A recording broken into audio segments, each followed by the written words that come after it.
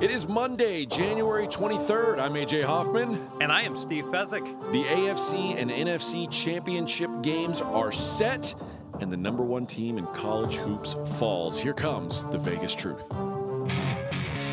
This is Straight Out of Vegas.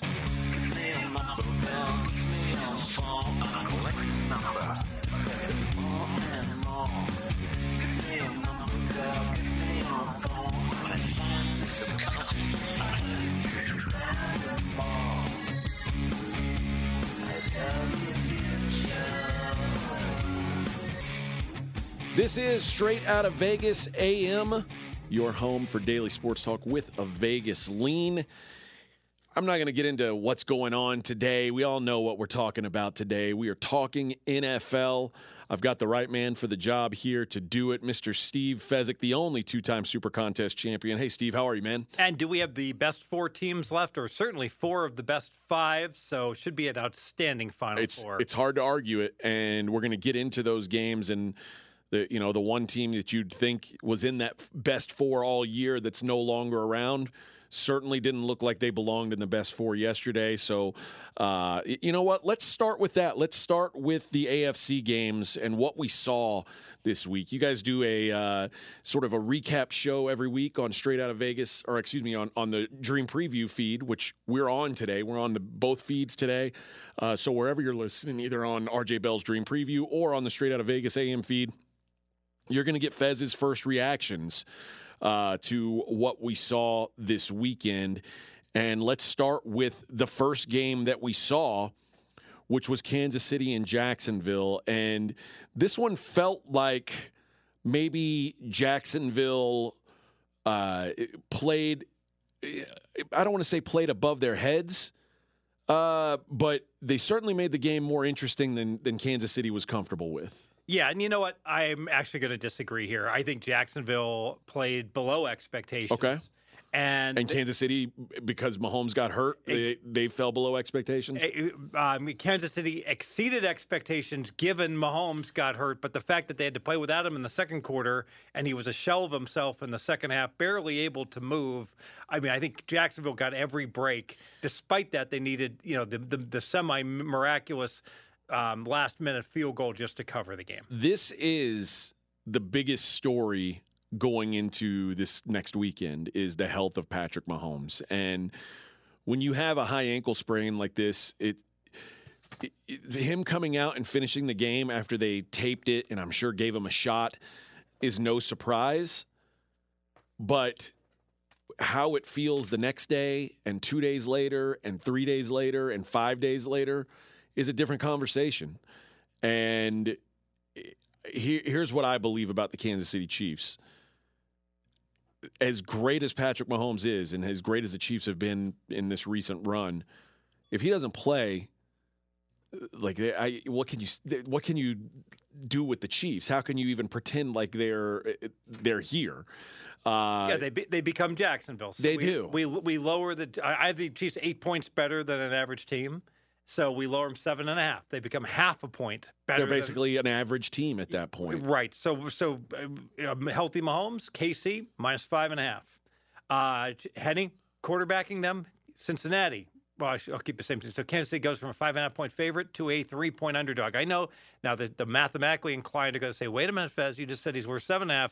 That's an 8.5-point difference. Well, it's the nuances of the key numbers and going through the zero that creates that difference. The opening number for the Bengals and the Chiefs game is Cincy plus 1.5.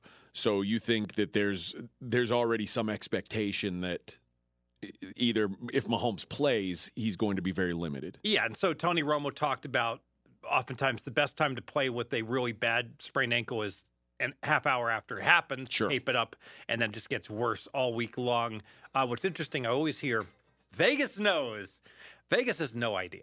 Yeah, so a good example is, like we talked about the openers. Well, the first number I saw in this game, and it flashed, was 3. So I saw KC minus 3, just a bad number. Mahomes isn't going to be close to 100%. You cannot make it 3, and people are like, oh, Fez, you're just past posting. You saw that line go down, and you said it's wrong. Well, I've got a bet on Cincinnati. It's interesting. So I put it in plus 3, I get denied, and it's down to 2.5. I'm like, I'm not losing by half a point. So I'm on my Caesars account where they let you buy, and I hate point buying. I absolutely hate buying points, but they let you buy on the 3 for 20 cents, which is pretty much the fair number. And they let you buy off the 3 for 20 cents. So I bought both. So I bought for 40 cents. I bought from 2.5 to 3.5. I locked in my Bengals plus 3.5 because one of the sharps that I'm friends with was bragging to me that he got plus 3, and he was right to brag. He nailed me on both games, frankly, on the openers. I'm like, well, if it lands 3, I'll wind up winning. I mean, yeah, I did have to pay an arm and a leg for that vig, but it wouldn't surprise me if you get any bad report of Mahomes that line goes, the line comes down to pick him, and well, since he becomes favored, if Mahomes plays, yeah, that probably it's going to leak back up to minus, depending upon his health, 2.5 or 3. One thing of note, I think, is that when Chad Henne went in the game, he looked serviceable. I mean, it was a strong drive that he led, ends up throwing a touchdown pass. Chad Henne's one of the more experienced quarterbacks in the league, but he's not Patrick Mahomes. Yeah, and he didn't. I wouldn't say he looked serviceable. I would say he looked like the second coming of Christ. Yeah, I mean, 98-yard drive. I mean, he looked like an MVP. He's no quarterback could do as well as he can. So we're going to take Chad Henne's serviceable journeyman, workman-like career, whatever it's been, 10+ years. Or are we going to evaluate him based on one drive? I think we better do the former. Right? I think that's what I'm getting at is I think what we have in Chad Henne here is a solid backup quarterback who doesn't feel the pressure of the playoffs, and if anything, performs even at a higher level and is ready to go at all times. Let's get your thoughts on. I guess we can do these at the same time. Kansas City's defense and Jacksonville's offense, because Trevor Lawrence, as good as he's been the last, he's been putting up some big numbers late part of the season, did not put up big numbers in this game. How much of that was the pressure getting to Trevor Lawrence? How much of that was being on the road in a tough place to play? How much of that was, the Kansas City Chiefs just being prepared? I think none of the above. I think Jacksonville played perfectly fine on offense. They got 350 yards. They gained almost 6 yards per play. They turned it over in the red zone, their second to last drive, so that denied them 5 points. So they scored 20. They were supposed to score, 20 and a half? Yeah. And so even with coming up empty on that drive, they still met their expectations. I lowered Jacksonville half a point for their defense. Their defense giving 20 up to 27 to a crippled Kansas City team is unacceptable, and I upgraded Kansas City a half. I guess I upgraded the non-Mahomes Kansas City half a point.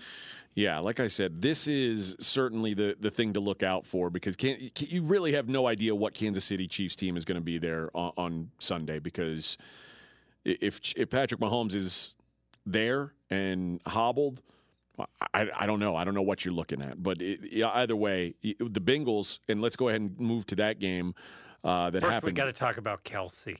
Oh, okay. Kelsey was just if you didn't see it. It feels like all the tight ends were monsters this weekend. Yeah, your tight end's always open, and I guess the weather turns bad, and all of a sudden the big uglies start to dominate. Yeah, Kittle had a big game also, so tight ends did very well. Yeah, 14 for 98, 2 touchdowns for Travis Kelsey. Big game for him.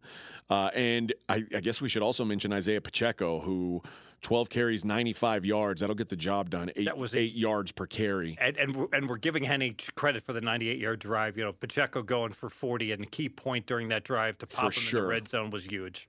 All right, let's look at the other AFC game where the Buffalo Bills, no match for the Cincinnati Bengals. Didn't matter where the game was played. Cincinnati fans were upset that it wasn't at a neutral or they didn't have a chance to play that game at home. Didn't matter. Cincinnati wins 27-10. They jumped out early on the Bills, and it felt like the Bills were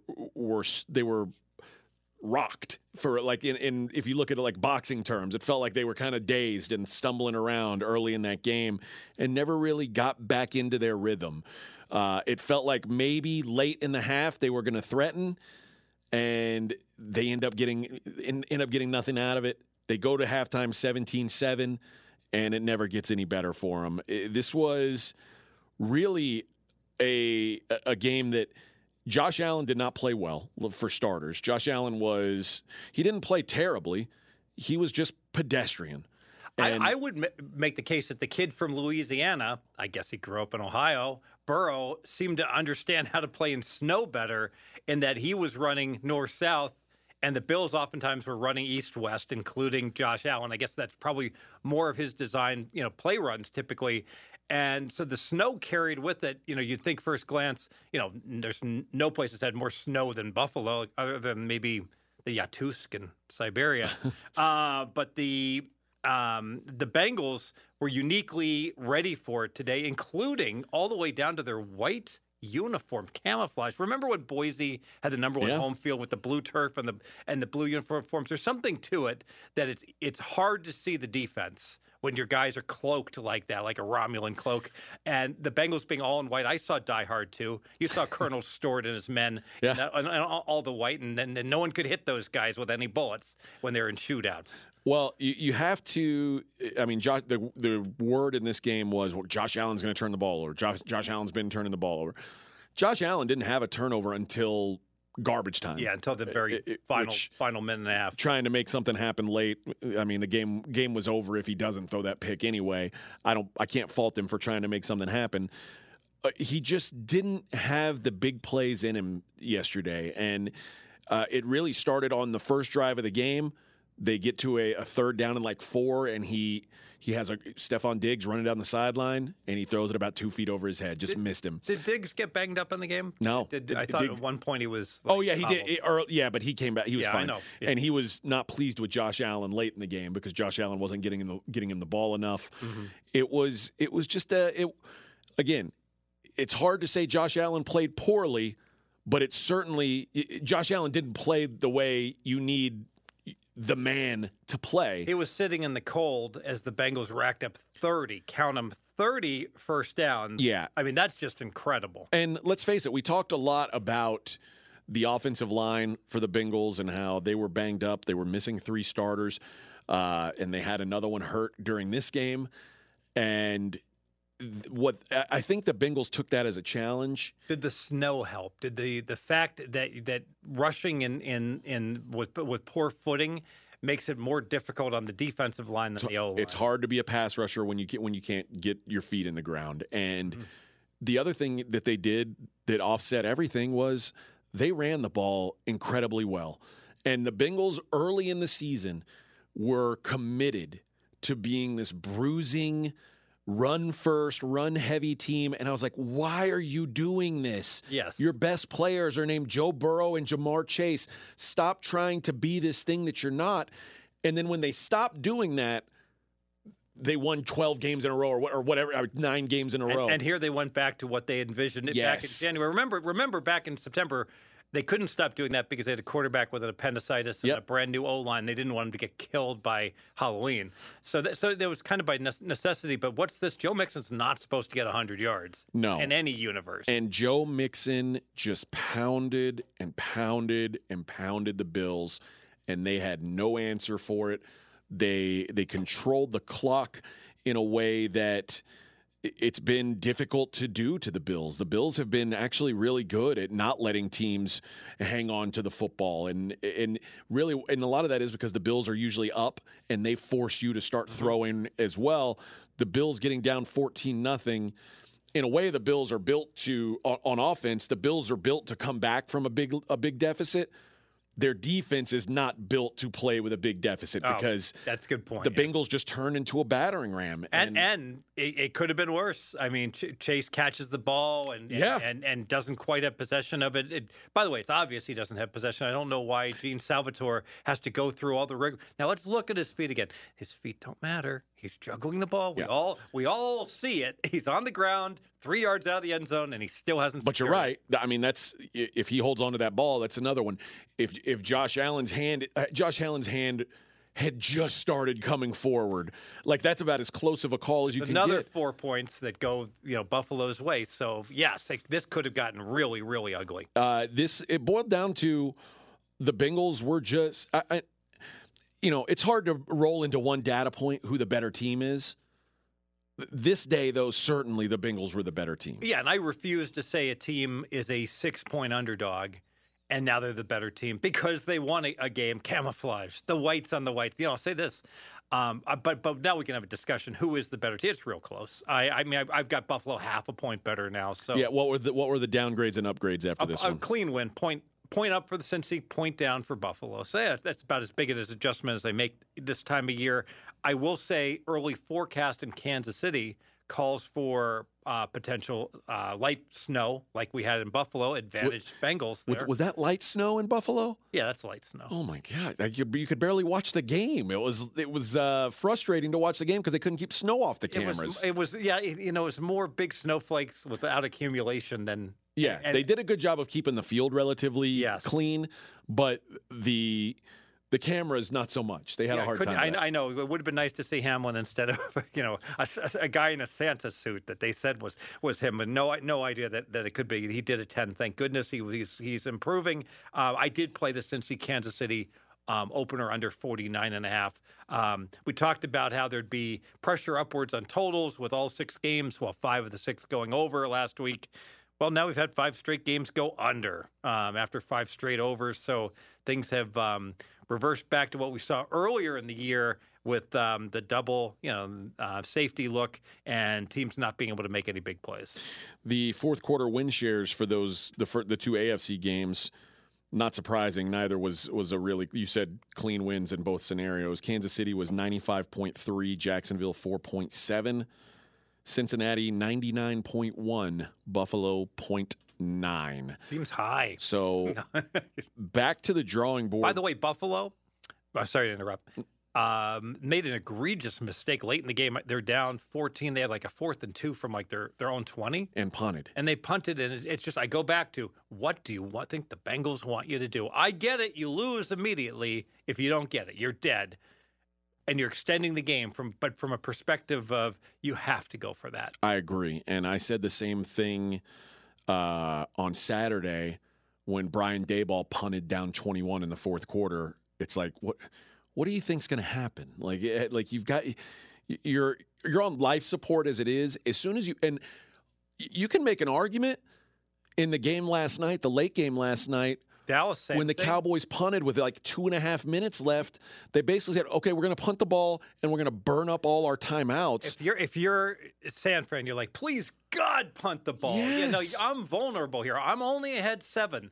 I know you're not likely to get this first down, but as soon as you get it, all of a sudden, we've seen this before. Once the team gets that first down, they start moving, and the coaches just refuse to want to take that risk, and then they wind up having to do ultimately crazy things down the road. Either they have no chance or they wind up having to do onside kicks, things that have no chance of success. And I guess, so let's look ahead to the Cincinnati and Kansas City game. I guess it's a little bit difficult to really have a firm feel for what the game's going to look like until we know more about Patrick Mahomes, right? Yeah, so I guess a great starting point is to say Mahomes is 100%. Kansas City should be a 5.5-point favorite. So that's a great grounding point. The highest this spread. That's even after the upgrade today? Yes, that's after the upgrade. Today's upgrades. Okay. Yes. Remember, KC only got a half-point upgrade. Okay. So I have Kansas City an 8, and I have Cincy a 4.5. So I have Kansas City 3.5 better on a neutral with a 100% Mahomes. So 5.5 is as good as it gets. Well, he's not going to be close to being 100%. So clearly 3 is too high. So it has to go below 3. Should Cincinnati be favored or should it be 3? I don't know. I don't have the inside information. Without it, I'm just throwing darts and guessing. So I'm going to have to watch the game and bet during the game when I get that information. All right, let's move to the NFC, and we will start with a game that we already kind of hinted at a little bit, but this was, of all the non-competitive games that happened this weekend, and none of the games felt like they were really close. Like the final scores of some of, like the Jags final score and the 49ers final score were close.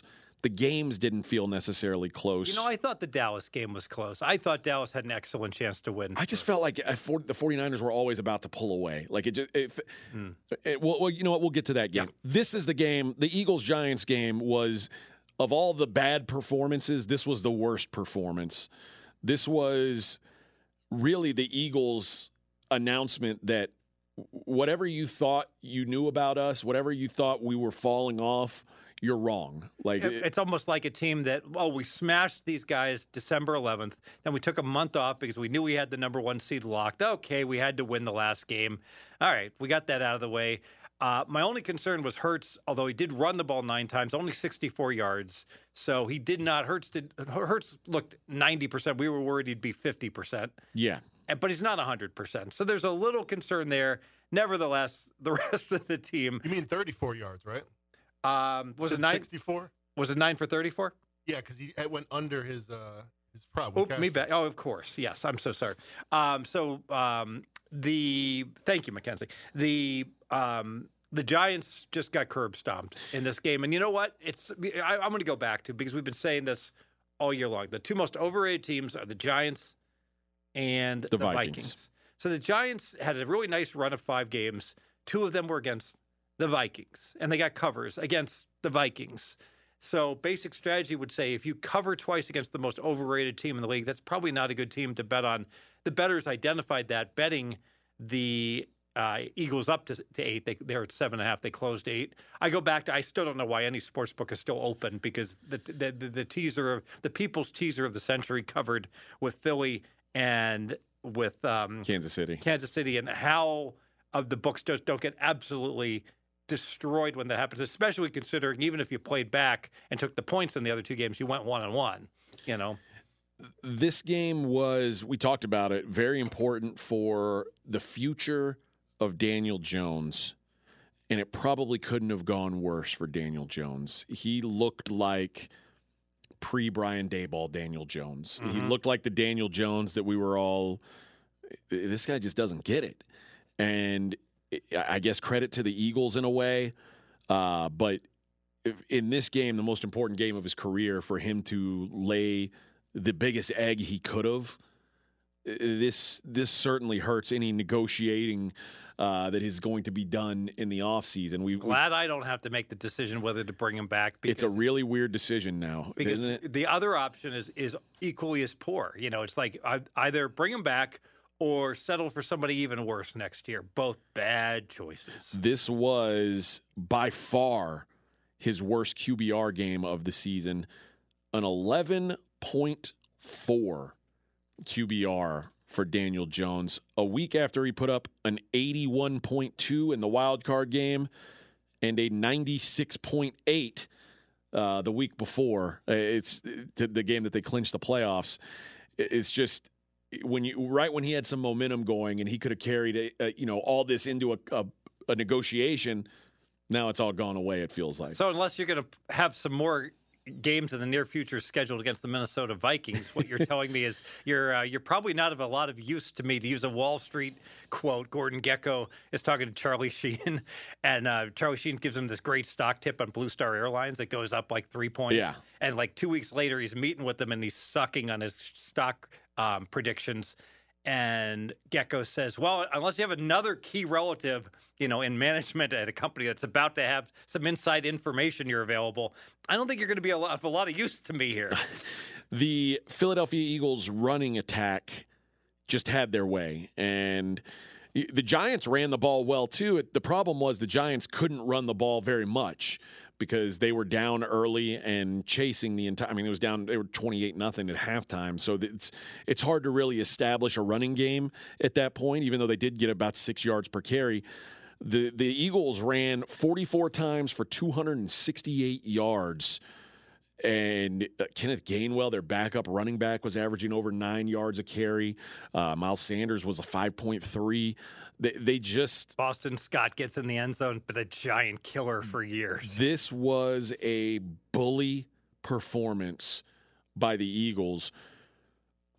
This game it sets up next week is really fascinating because the 49ers are great at stopping the run and run the ball well themselves. The Eagles look like they're in a way they're sort of mirror images. And I guess let's move ahead to what we saw in Dallas and San Francisco before we get into that matchup. This was a 19-12 49ers win. And I'll let because I know Mackenzie's been watching the 49ers as close as anyone here. This felt like Brock Purdy's most game manager game that he's played, which everyone's been saying, well, they're letting the wheels off with this guy. He's going out and doing what he wants to do. It felt like they had a really safe game plan, and they just dominated using that. What did you think of Purdy's performance, Mac? Well, earlier when you're talking about how not close the game was, as a 49ers fan, I did not feel that way. This was nip and tuck the entire time, and the offense wasn't the reason we won, but this is what Purdy's been doing that Garoppolo hasn't been able to do. Take your chances and then throw it away. There was a couple of those spin around, like I can't believe what's going on type plays, and they were incompletions. That's the secret sauce to why you win championships. You don't mess it up. 0 turnovers again, 7 straight wins. I think the death knell for the Cowboys really came when Tony Pollard got hurt, and Tony Pollard has been so key for that Dallas offense. When you took him out of the mix, it felt like the run game didn't exist anymore. They kept trying to get the ball to CeeDee Lamb, but until late, they couldn't get any explosiveness out of CeeDee Lamb. And then he got the big 45, 46-yard catch. But it was just like dink and dunk to him.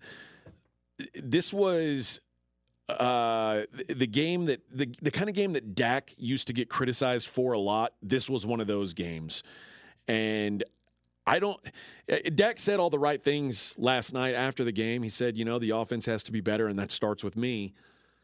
The 2 interceptions that he threw are balls that you can never throw if you're an NFL quarterback. And what McKenzie just said is Brock Purdy, if he got in trouble, he said, you know what? Okay, there's nothing here. Throw it out of bounds. First, he turns his back on the defense, runs backwards 10 yards, but then he does get rid of it. Yes. Both interceptions that Dak threw were JV, dumb throws that you can never, ever, ever, ever make in the NFL, and he got punished for them. The one that was interesting, Mac, I'm curious what you think of this, because his receiver just kind of quit on the route, and so wound up being an interception.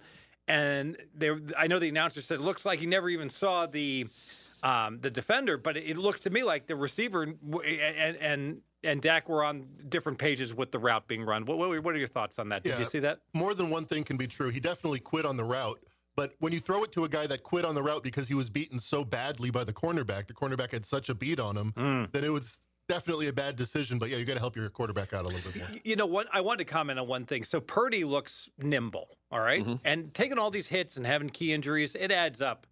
So there's one play that Dak is scrambling to the left, and he's got a lot of room, and he gets tackled. A nice gain down to the 3-yard line. It's like he looks slow, compared to how he was, 3-4 years ago. Am I the only guy? It's like I want to see how fast he could run now, because he certainly doesn't look like he can. I'd like to see that too. And there was also some mental errors down the stretch for Dallas when they had a chance to make something happen late. Instead of going forward while he was going out of bounds, tight end stops and gets knocked out, the clock rolls.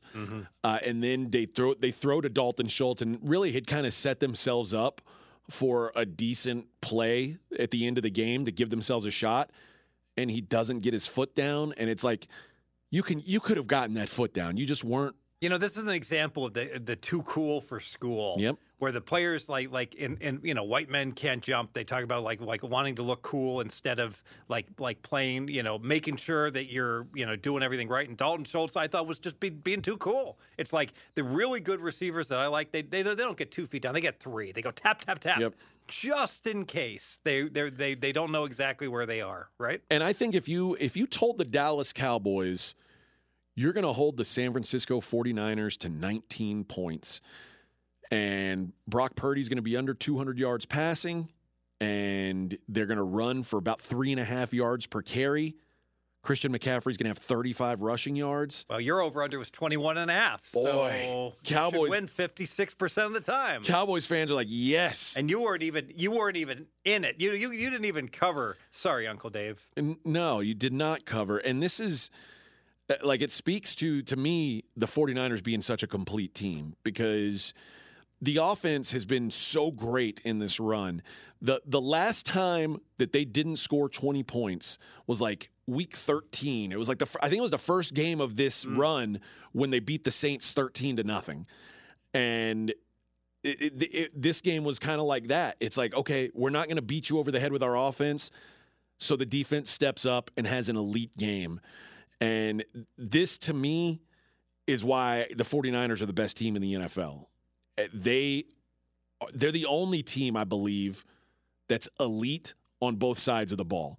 And if you can't, it's hard to be elite on both sides of the ball every game, but it's hard, if you're elite on both sides, one of those two sides is usually going to show up.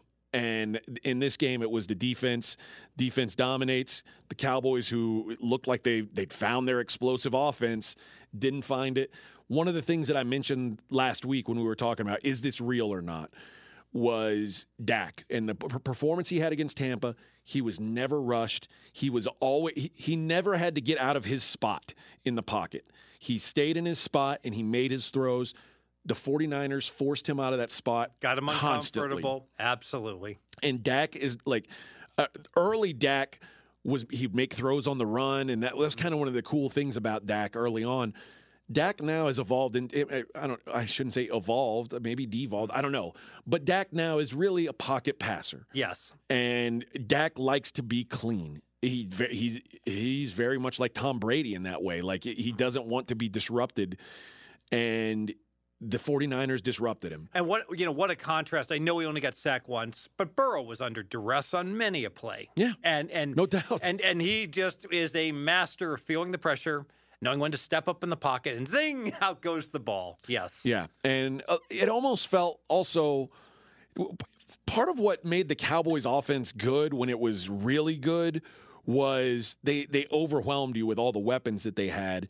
And it felt like this game, Dak was married to CeeDee Lamb, and he didn't want, like, if the other guys were out there, but he would rather force it to CeeDee Lamb than try anything else. Remember, it is a fast-track team that's playing outdoors in the elements and 15-mile-an-hour winds, and it's their fourth straight road game. So there's intangibles that are going to keep Dallas from looking as sharp as they should have been.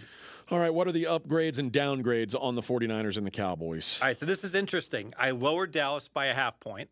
I didn't lower them by more than that because they only lost the yardage by 30. They only lost the yards per play by a smidgen. Pollard got injured, and they were in the game. They were absolutely in the game. But I did not upgrade San Francisco. I was not impressed by San Francisco. I was not impressed with the offense. I thought they played tight. And I thought they were the beneficiary of those turnovers. They don't get that first interception. It could have been a totally different game. Well, and that's kind of the two sides of it. Like, if I have a hard time if you're not going to lower Dallas because those interceptions were so egregious. Well, I am going to lower them but it's self-inflicted wounds. Yeah. In other words, San Fran, they made the play, but come on. And since we took the time to talk about Travis Kelce and how amazing he was, George Kittle's line isn't the kind of line where you go, oh, what a freak. 5 catches, 95 yards, no touchdowns.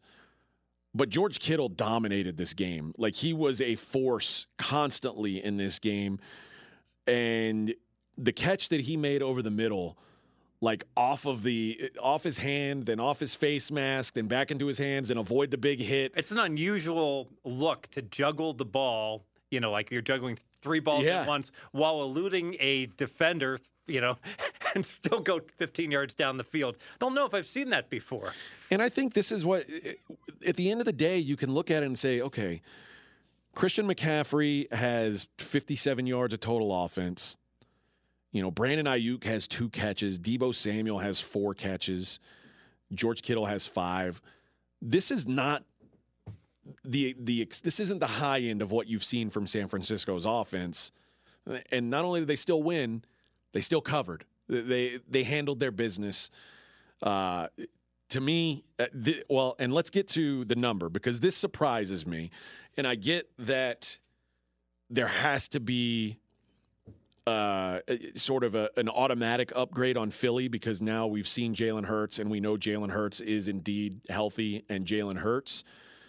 We talked about San Francisco potentially being a pick'em at Philly, and now we are looking at Philly minus 2.5 at home against the 49ers. Does that line feel right to you? It does feel right. As soon as the game ended, I said to myself, can't make Philly 3, but clearly Philly has to be favored. Philly answered all the questions. So Philly, I upgraded them 1. I'm like, is that enough? I don't know. And and San Fran didn't get any upgrades. So if it was going to be pick 'em before, now is the rub. Very rarely do you see a line at 1, because once it becomes clear who's going to be favored, then it takes off a little bit and it's run to 2. I'll say this. Looks like we got a potential for another teaser of the century where we take both the 1.5, 2-point dogs and we tease them up through 7 up to +8. What do you think?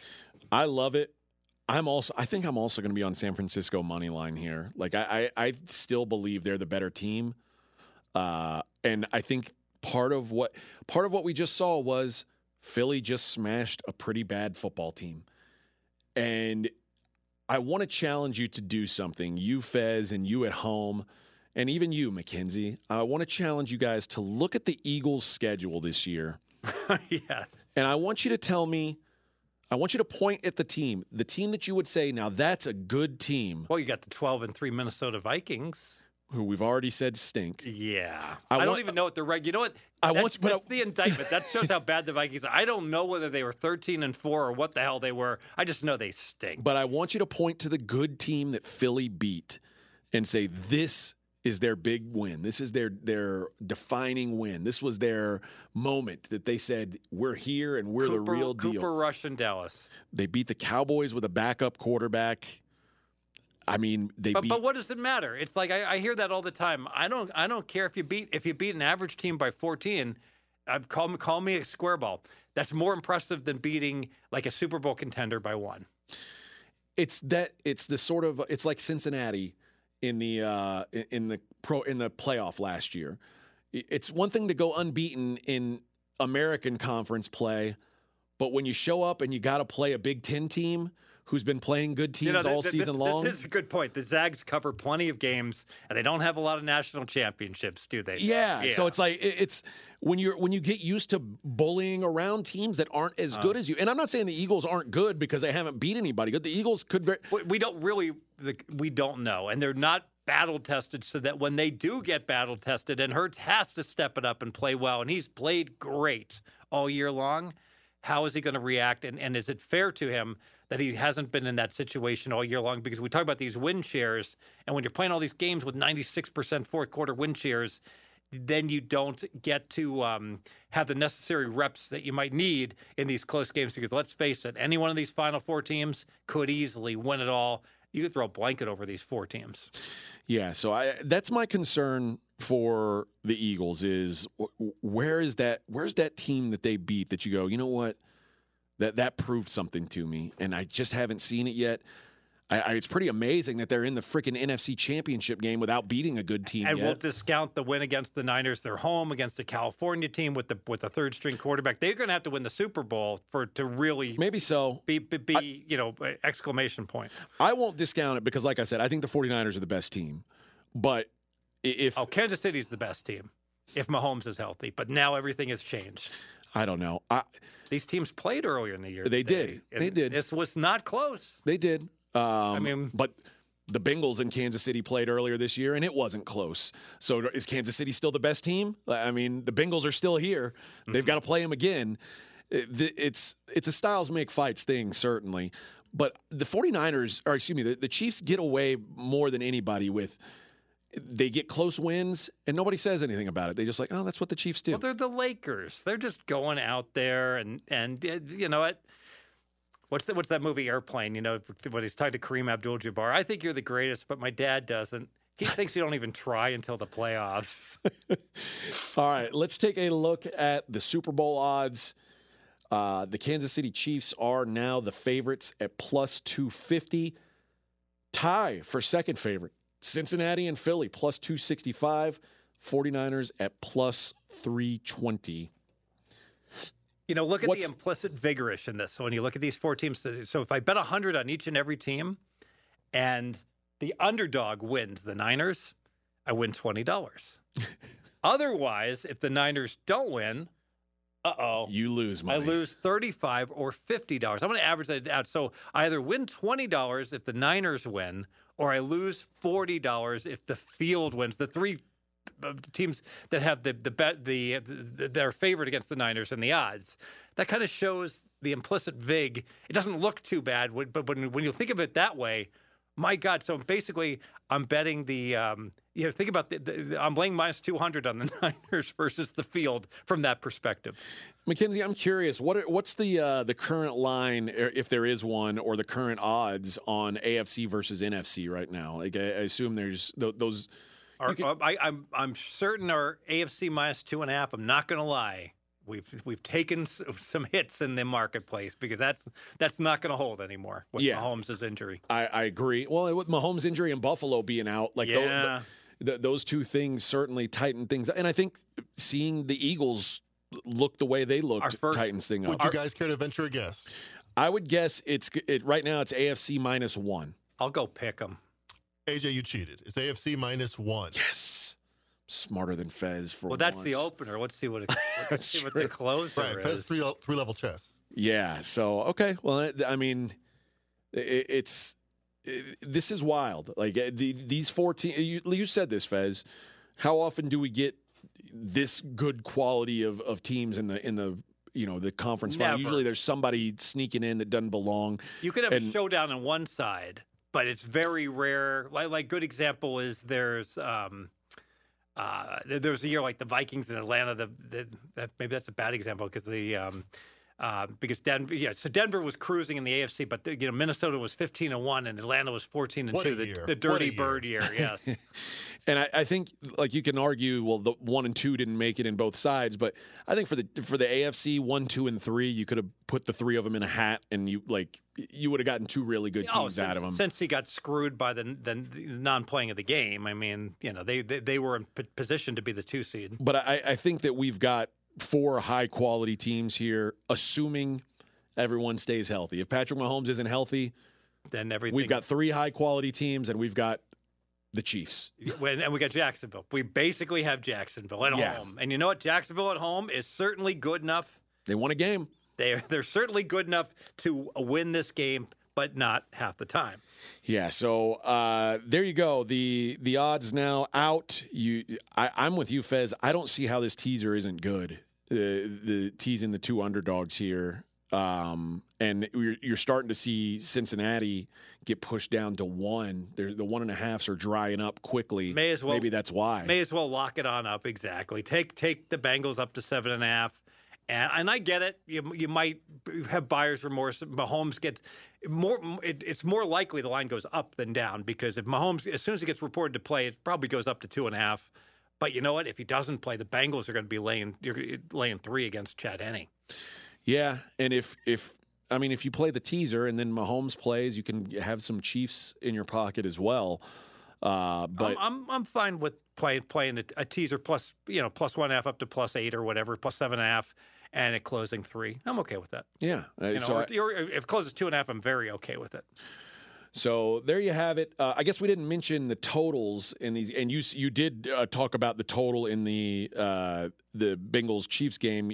Like you're already liking the under, and I assume that's because of the quarterback uncertainty. I have a trivia question, not trivia. I have a pro betting question for you. Let's see if you can get this.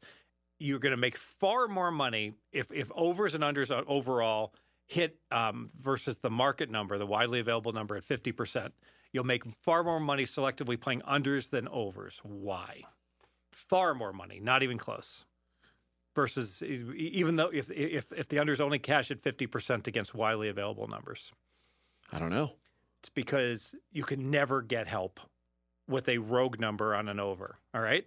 You always get help on a rogue under. So an example is that... Thank you, Stations. Stations is a classic example. If there's a playoff game and it's lined at 46, you can scour the entire freaking world and you're not going to get a 45.5. It will not happen. You might get it the sharpest book in the world and over 46, like -104 or -106, or reduced vig. But if almost all the sharp books at 46, it's going to be 46. However, there will be a 47. If you have enough outs, I don't care if you're in Reno and you're betting against the Peppermill or the Atlantis, or you're in Vegas and you're playing the Golden Nugget, the Wynn, Station Casinos.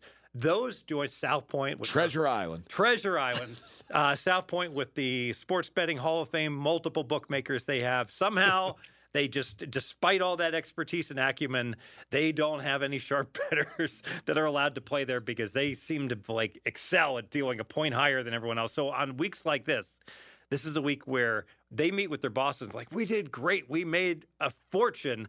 Yet every single sharp bettor playing into them that's still allowed to sneak their bets in makes money because, they're getting there. And this certainly happened at the South Point where you got the rogue numbers. Dallas, San Francisco is an example where the total was 46. It went up to as high as 47, but all the sharp money at post was on the under right before this game kicked off. And you still could have gotten 47s. Totals, you can get 45 or 45.5. On the Eagles and 49ers game. I played under 45.5. I did play that when I thought about it and I was like, I don't see any scenario. Hurts only got 34 yards rushing, and San Fran is going to look to win, muck the game up with long ball control. So I played under 45.5. Yeah, that seems this game particularly. The only way you can look is the under because two teams that want to run the ball, want to control the football. And both teams playing a better defense than they played this last week. So I think under is the way to go, really, in both conference championship games. Well, San Fran defense, very good. Oh, absolutely. Yep. So and then for Cincinnati, you know what? I could see them. Both these Cincinnati and Kansas City are good at taking what you give them, especially Kansas City. They're perfect. They'll be perfectly happy with Mahomes crippled if Cincinnati plays back, just dinking and dunking and doing long ball control. And McKenzie points out these two teams played last year in week 2, 17-11, 49ers win. Both teams had more runs than passes in the game, 17-11. So, let's hope for – and really, geez, in a 28-point game, 18 of those points got scored in the fourth quarter. So that's something to consider as well. 10 points in the first half of that game. So that was grimy. I would expect this one. Maybe not that grimy. Maybe it won't be this grimy, 17-11. But I could see it being one of those types of games. So there you go. There's the Fez's first look at the conference championship games.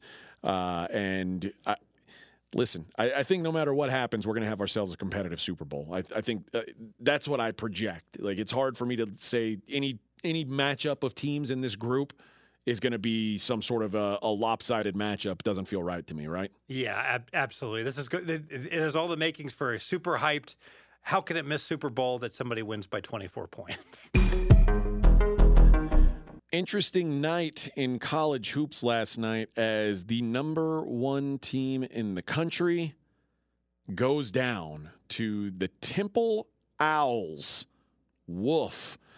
20-point favorite. Yeah, this was not quite a shining moment for UH. They fall 55-56. Temple 0 field goals in the final 6 minutes, 30 seconds of the game. And this game was a home game for Houston.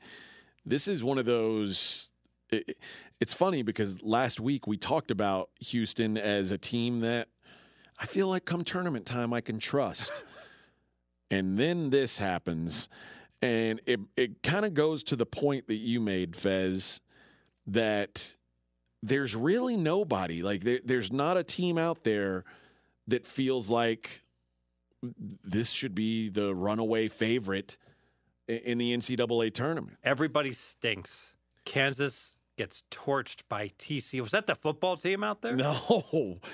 The current odds, and what's the number you said? Nobody should be better than what? 10-1. You cannot make anyone 10-1. There is only one team better than 10-1 right now, and it's Houston. And that won't last. And they shouldn't be. They'll be downgraded. Anyone who wants 10-1, are they 8-1 right now? 6-1. Are they 6-1? Yeah. All right. They'll be 8-1 when we wake. Don't pay 6-1. Purdue, who snuck out a win against Maryland last night, they're at 10-1. They stink. Alabama They played bad against Maryland. Alabama at 10-1. Kansas off the loss at 11-1. UCLA 13-1. They lost to Arizona this weekend. I actually saw that game. UCLA stinks. They cannot shoot at all. I mean, Arizona couldn't shoot, and Arizona handled them easily. Tennessee 14-1, Arizona 20, Virginia 22, UConn 22, Texas 25, and then you've got a group that includes TCU, Xavier, Baylor, Iowa State, and Gonzaga at 30-1. I do think Arizona put up a billboard on how to stop the UCLA offense. So they took that monster Ballo in the middle, and they just basically they said, "Don't worry about the 3 seconds. We're at home. They're not going to call. Just stand under the basket. You're the goalie." And UCLA can't shoot from the outside, and they couldn't. Yeah, it is a weird season. There's nobody that I'm certainly thrilled about trying to get my hands on a future on. The one team I'd maybe have some interest in is Marquette, who has the best offense in the country and has a coach who historically has emphasized defense. When was the last time Marquette made the Final Four? Dwayne Wade. Oh, there you go. That was impressive. Yeah. What year was that, Mac? I mean, the year before he got drafted. Yeah, it would have been 2003. Yeah. Okay, and 77 before that, I think. Yeah, it's been a long time. I mean, but my point is just that, like, this goes back to the Allen Boston. Your program's not good enough to win the national championship. You know that the Marquettes and the Xaviers of the world just won't get better. If they played the tournament today, maybe they could win. But by the time we get to March, one of the blue bloods that's struggling currently, whether it be a North Carolina, whether it be a Kansas, one of those teams, whether it be in Arizona, will get their crap together and will ultimately be the champion, in my opinion. Now, the flip side of that is we've had some teams in recent years, Baylor winning 2 years ago. You wouldn't have thought Baylor's certainly not a basketball blue blood. That's a great point. But correct me if I'm wrong. That Baylor was really playing at a super high level. They were like an elite in the number 2. They went 28-2. They were the number 2 team behind Gonzaga the whole year, and their numbers were like popping off the page. Good, not borderline top 5 good. Virginia won the tournament before that. There was no tournament in 2020, but in 2019, Virginia won. They're not a blue blood. So it can be done. It just... Virginia is, I think Virginia's a better example of a team, especially after they get bounced by, a team that no one has ever heard of or will hear of again, 16. Yeah, losing the first round and then win the whole thing the next year. But you're right. It is rare that it's not the usual suspects. And the funny thing is the usual suspects this year, North Carolina, they're at 35-1, Kentucky 40-1, Duke 50-1, Indiana 60-1. What's Kentucky's record right Ohio State 80-1. Let's see. Kentucky currently is, because they won this weekend. You know what? Put me down on Kentucky. They're 13-6. All right, now don't actually put me down because it's stupid. But I would, if I had to, if you forced my hand. I know they just juggled their lineup and they're better now, from what I hear. You know what? You can put me down for. There's one team, and I very rarely do this. Indiana, the Hoosiers are good now. Indiana's 60-1 right now. Indiana, I get it. They were awful earlier in the year. They got their guys healthy. I saw them play Sparty, and Sparty was playing very well.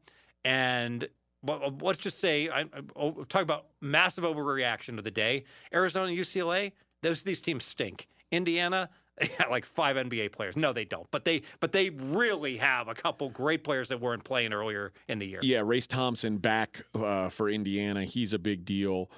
Trace Jackson Davis starting to look right. That's the guy. Yeah, so they've got some bodies, and you're right. There was a bad run in the middle of the season when they didn't have particularly Race, and now they do look like they're playing some really good ball, and that's beating Illinois on the road the way they did, and then to beat Michigan, like blew out both those teams, Michigan State. Those are really quality wins. Kentucky is interesting because they followed up the worst loss that they could have had this season, losing at home to South Carolina the worst team in the SEC. They follow that up by beating Tennessee on the road, the best team in the SEC. They go on the road and beat them.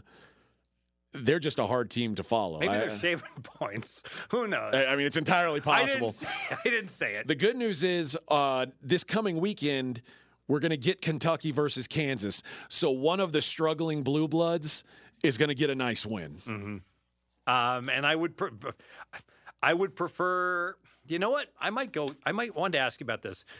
Whenever I see a blue blood team like Kansas get smashed against a team like TCU, I want to play under because I figure that when they lose by 20 plus and give up a bunch of points, the coach is just going to throw chairs and go crazy and emphasize defense. Am I right or wrong? I don't know. I feel like you're right if this was 15 years ago. Yeah. I don't know if that's still. I think maybe the players control the program now. I think, it's a little bit different now than it used to be. I don't know that you're getting any chair throwing going these days. But either way, like I think your point is taken that there's a bunch of good teams and there's no great teams. There's no jump off the page like this. Watch this. And mind you, in recent years, Gonzaga was that team a couple times. Look at them. How is anybody going to beat them? And they never win. So Florida Atlantic team looks pretty darn good. They actually do look pretty good.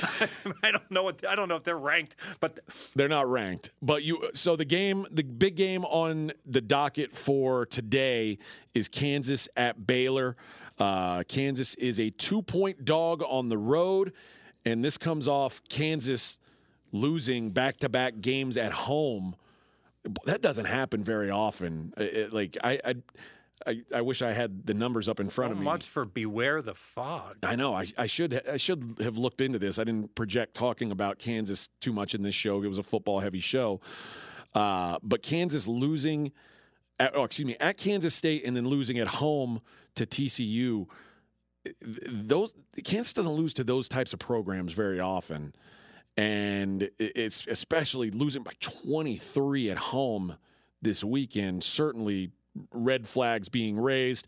Baylor got a nip and tuck win that they really kind of desperately needed against Oklahoma. They'd been skating by against some of the lesser teams in the Big 12. Getting a big road win at Oklahoma. Now, you know everything about these teams. You just had a huge Saturday, right? I did. Your service? For my clients, had a 9-1 Saturday. How do I get your picks? When you go to pregame.com, of course. Pregame.com, and you've got them. Can I buy the rest of your package through March Madness for one purchase? Of course you can. Just go to pregame.com and select purchase picks, I believe. Yes. And you know what? I'm going to give you something later on in this show that'll help you save some money on that as well. So, just go to pregame.com, get down on it. Not a great card for my UFC this weekend. I had a stinker. It's going to happen. I'm in the last 3 months of UFC betting, I'm up over 20 units. So in the long haul, it works out. But this one was a different kind of card and did not go my way this weekend. But like I said, that's going to happen sometimes. All right. There had to have been a bad beat. Give me the one bad beat. I don't know that there was necessarily a bad beat. There was the pick that I talked about on this show, the Shogun Hua over 1.5 rounds, maybe a questionable stoppage, especially for a guy who's kind of known to go out on his shield. You'd think they would have let him fight out of that situation a little bit more. Was that early second round? It was early. It was late first round. They stopped it. So I would have liked to seen that go a little bit further, but bad beats. I won't say there was really a bad beat. The guy that I had in the co-main event, Figueiredo, he took a punch directly in the eye, and his eye got swollen shut. They stopped the fight. Can't call that a bad beat. That you got punched in the eye. Yeah, that's a way to lose the fights. So no bad beats, no excuses. But we'll be back in the saddle on Saturday. All right, on the ice tonight, you can get the Panthers plus 119 at the Rangers minus 130. The Islanders plus 205 at the Leafs minus 220. The Sabres are plus 153. Stars bring it back minus 168, and the Columbus Blue Jackets. I wish Scott were here. I'd ask him if Merzlikins is in goal. Plus 310 at the Flames. Those guys are minus 350. 350. Just stop on it. the Flames. Stop it with the money line parlays on the 350 to the 250. Just stop. Just stop. If you like them 350, bet them minus 350. Exactly. But just stop thinking magically when you parlay these two big money lines together, you're not laying the vig. You're still laying the vig. In fact, you're laying more because now the sharp books like the Pinnacles of the world charge you even more on each leg of the vig. People don't like to hear that, Fez. Hey, I'm like the people. You're the bearer of bad news sometimes. No, I just call it like it is. If you're parlaying the money lines, if you're buying the half points, you're just letting the book rip you off, take advantage of you, and it's all about winning. There's a difference, and this is really important. There's a difference between great handicapping and great betting. All right, I'm the first to always say I am much more of a great bettor than a great handicapper. That is what I excel at. And so it really frustrates the hell out of me when people argue with me and say, well, that's your opinion that you shouldn't buy half point. Bullshit. It is not my opinion. I am right. Go take 100 MIT guys that bet sports for a living and play blackjack for a living and ask them, what do you do with ace-7 against a dealer 4 when the count's positive? 100 out of 100 will say you doubled down, dummy. And what do 100 out of 100 say when you buy a college basketball half point from +4.5 to +5? They don't give you the bullshit answer. Well, it depends on the circumstances and the specifics of this matchup, and I expect a close game, and the total's lower than normal, so I'm going to buy that. No. Bullshit. Maybe it's less big of a mistake than the normal mistake. It's still a mistake. You don't buy just half a point for 10 cents in a college basketball game. Thank you. I'm done. That's the end of your TED Talk. Let's look at the NBA. Last night, the Lakers got a win 121-112 on a big second half, 75-41 in the second half. The Lakers took over and won that game. Speaking of taking over late, the Nets took over late, knocked off the Warriors 120-116. Wait, where was big the game? night for Kyrie Irving. That was in San Francisco. No, they always win there, right? Not tonight. No? Okay. Not tonight. Not last night, I guess, but yeah. So a good win or maybe a bad loss, depending on how you look at it. This is a ridiculous question. This is what the NBA has become. So there's 236 points. Did the game go over or under? McKenzie? Crept over. Barely over. But it was close, It was close, yeah. Let's look. He might have pushed, actually. Depends what over you got. Let's look at the schedule for tonight. The Milwaukee Bucks laying 11.5 on the road at Detroit. The Celtics laying 7.5 on the road at the Magic. Hawks +1 on the road at Chicago. Timberwolves -6.5 at the Rockets, the lowly Rockets.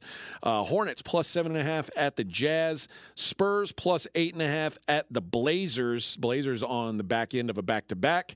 And the Grizzlies, coming off a loss to the Suns, they have a back-to-back, and they are a pick'em in Sacramento. So correct me if I'm wrong, Memphis just lost to the Lakers also.